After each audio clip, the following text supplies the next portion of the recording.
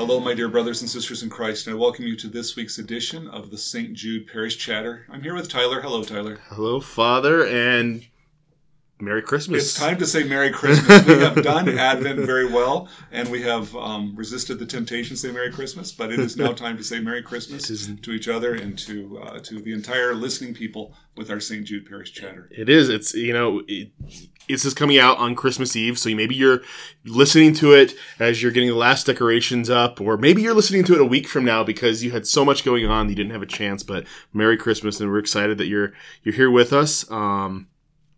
So people are going to be doing things over these next days. We usually get really busy throughout Advent, getting everything ready.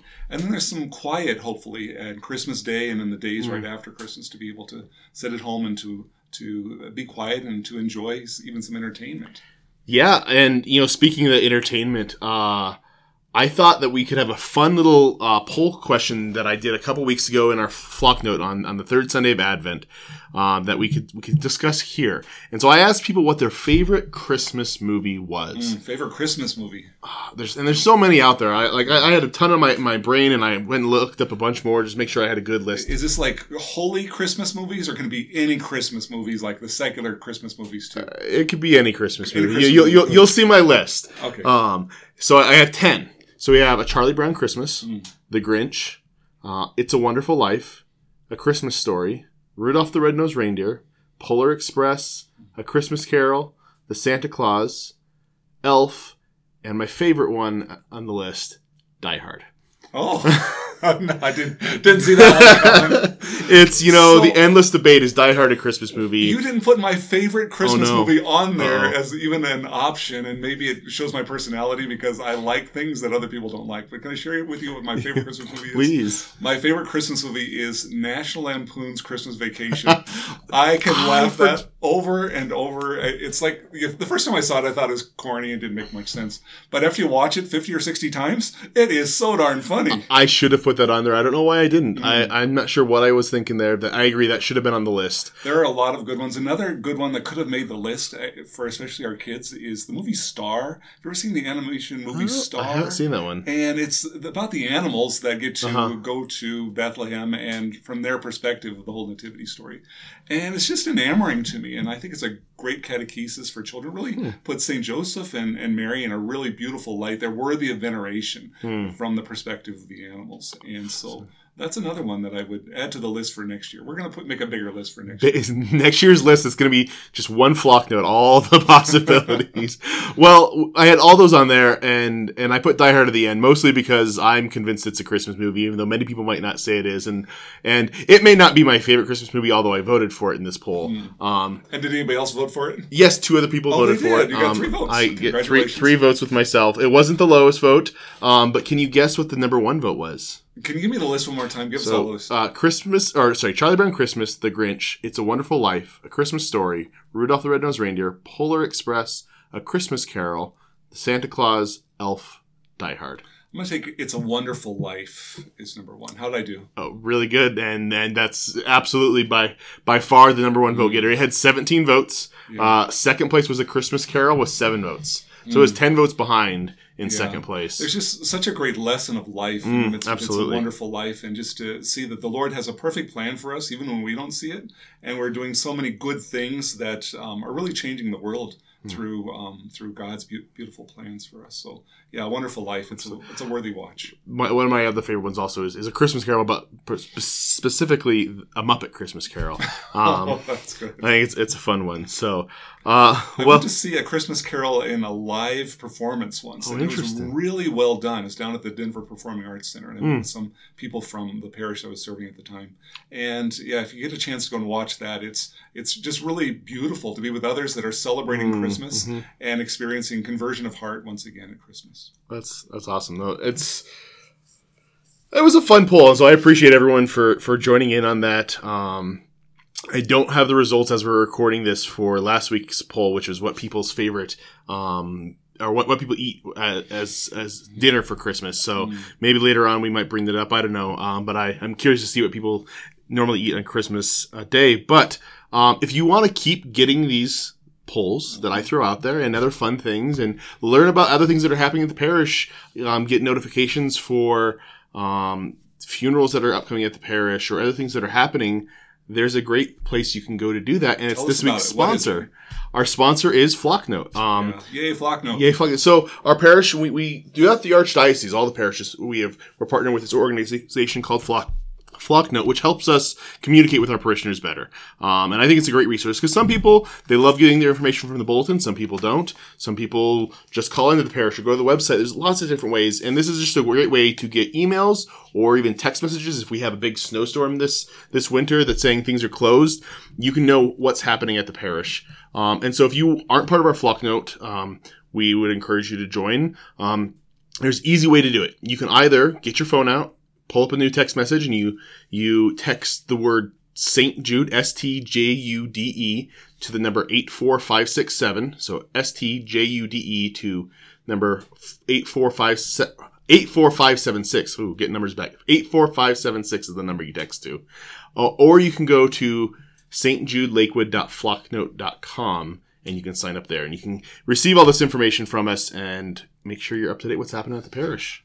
Don't we have a little barcode too that's appearing in the bulletin that they can flash their phones on? Yeah, I think we do. We've got. I know in the Christmas bulletin we'll have a big blurb about this as well that has the information to do it. And check the Christmas bulletin. It's and we'll have stuff on the screen outside in the narthex as well. So, and if you have any questions about that or having issues with Flocknote, feel free to get a hold of the parish and get a hold of me. I'm kind of the person that's making sure it stays going. So we'd love to help you get attached to us through that. Just a clarification of hearing about things that get closed on snow days. So, like if religious ed is closed, that would come out there. Or if there's a ministry that's not going to meet choirs and practicing something, that would come out on Flocknote.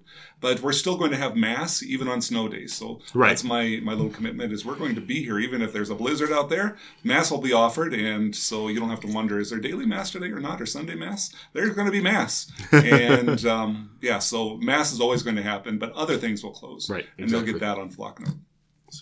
Well, we've talked about movies. We've talked about communication. Let's talk about this gospel from this Christmas day. The gospel of Jesus Christ. And the good news is he's come to be born with us. So I want to share the gospel for Midnight Mass, which is just one of my favorites of all of the gospels. The Lord be with you. And with your spirit. A reading from the Holy Gospel according to Luke. Glory to you, O Lord. In those days the decree went out from Caesar Augustus that the whole world should be enrolled. This was the first enrollment, when Quirinius was governor of Syria. So all went to be enrolled, each to his own town.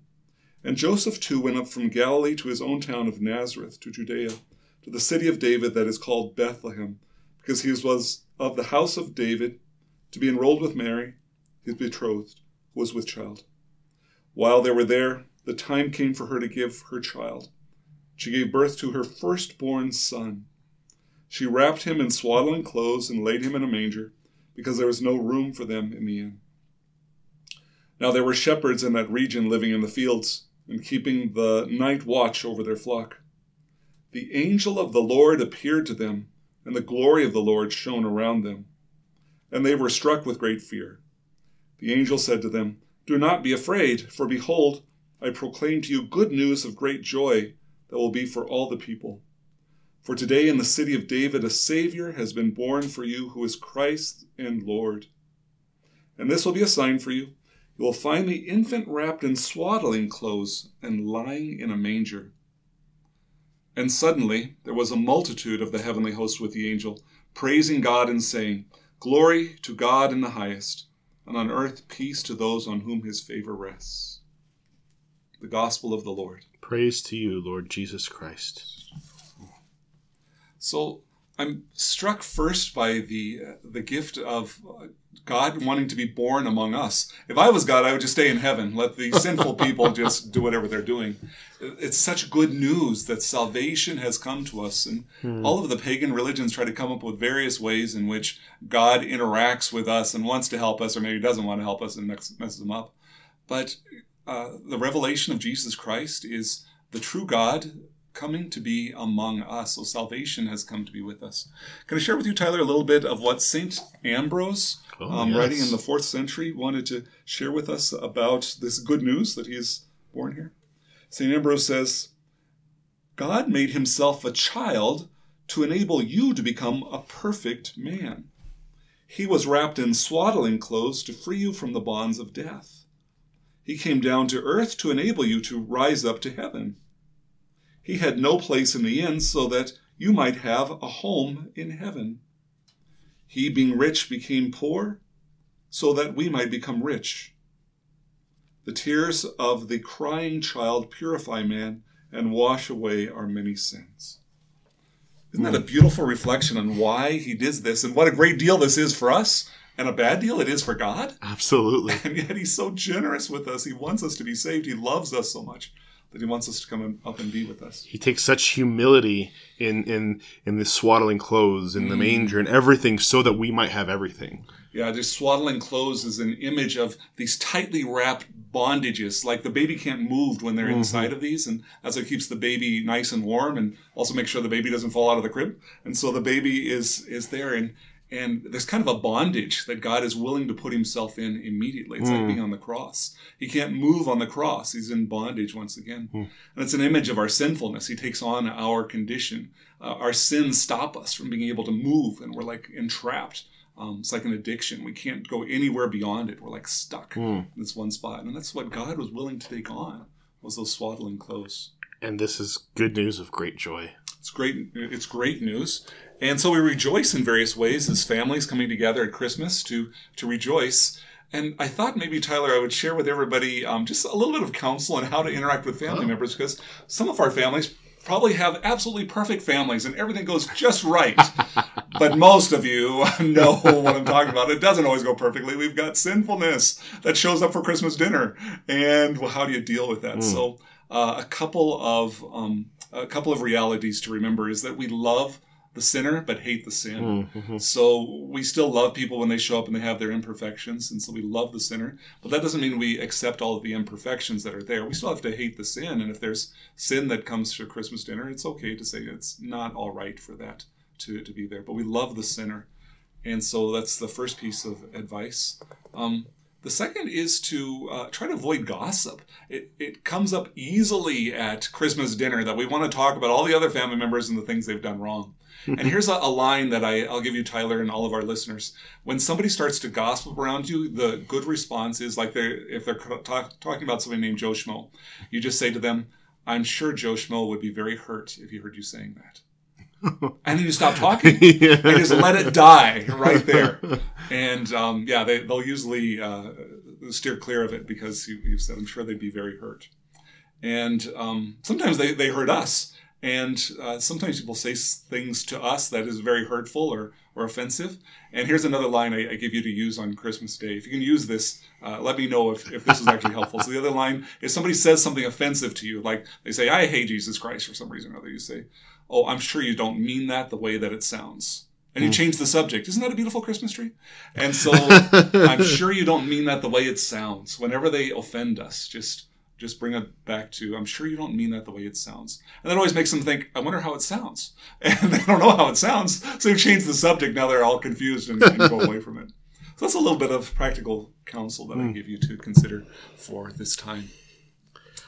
There's another beautiful expression, Tyler, that I think we could talk about, and that's the firstborn son. Did you catch that? I did. She gave birth to her firstborn son, and I've heard some of our Protestant brothers and sisters saying, well, Mary wasn't perpetually a virgin because there were other kids. But firstborn son doesn't mean that there were other children. It's a title of honor given to the firstborn son. So I brought this with me today. It's a testimony from a sarcophagus that was discovered in Egypt in 1922, but it dates from the time of Christ. It's an old sarcophagus. And on this sarcophagus, it was a woman's tomb, and the inscription on this tomb said the woman named Arsinoe, Arsinoe.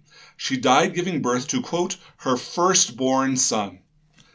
So if she died giving birth and they called it her firstborn son, she obviously didn't have any others. There's no more. There were no more. But it was the insinuation was the son survived, and he was honored and given this place of love, even though in his birth his mother died. So it's a title of honor given to a son, and it's the firstborn son, and there are often responsibilities. Even to this day, it often happens that the firstborn is responsible for the estate when the parents dies, and there's like responsibility, a title of honor given to that one. So I thought we should point that out, that this is... Yeah, we can't always just, this is what it says here in the English, therefore it means like that. That's reading a little too much into things, and actually we got to take into account the historical there. You look at, this tomb of the sarcophagus. I mean, firstborn son, and yet she only had the one. Mm-hmm. Exactly. So Our Lady has been honored throughout history and within the tradition as being a perpetual virgin. So don't let that line of firstborn son make you think that maybe she had other children. No. She was a perpetual virgin, not just up to the time of the birth, which is, of course, scriptural, but even tradition is valid to hold for us that she was a perpetual virgin. And even in heaven, that purity has been maintained. Absolutely. Well, thank you, Father, for this opportunity to dive into one of our gospel readings this Sunday for Christmas. So you might have heard a different one depending on what Mass you went to, whether it was Christmas Eve or Christmas Day or Midnight Mass. So thanks for letting us dive into this and for helping us through this Advent season to really prepare ourselves to be patient and to joyfully be able to welcome the newborn King. And thank you for everyone that's listened to us. If you're new to the parish or just joining, just listen to us, I'm glad you've joined us, and I hope you'll continue to give us a listen each week. I wish you all a very Merry Christmas. Absolutely. Merry Christmas. And Father, would you give us a blessing? The Lord be with you. And with your spirit. May Almighty God bless us, protect us from all evil, and bring us to everlasting life. In the name of the Father, the Son, and the Holy Spirit. Amen.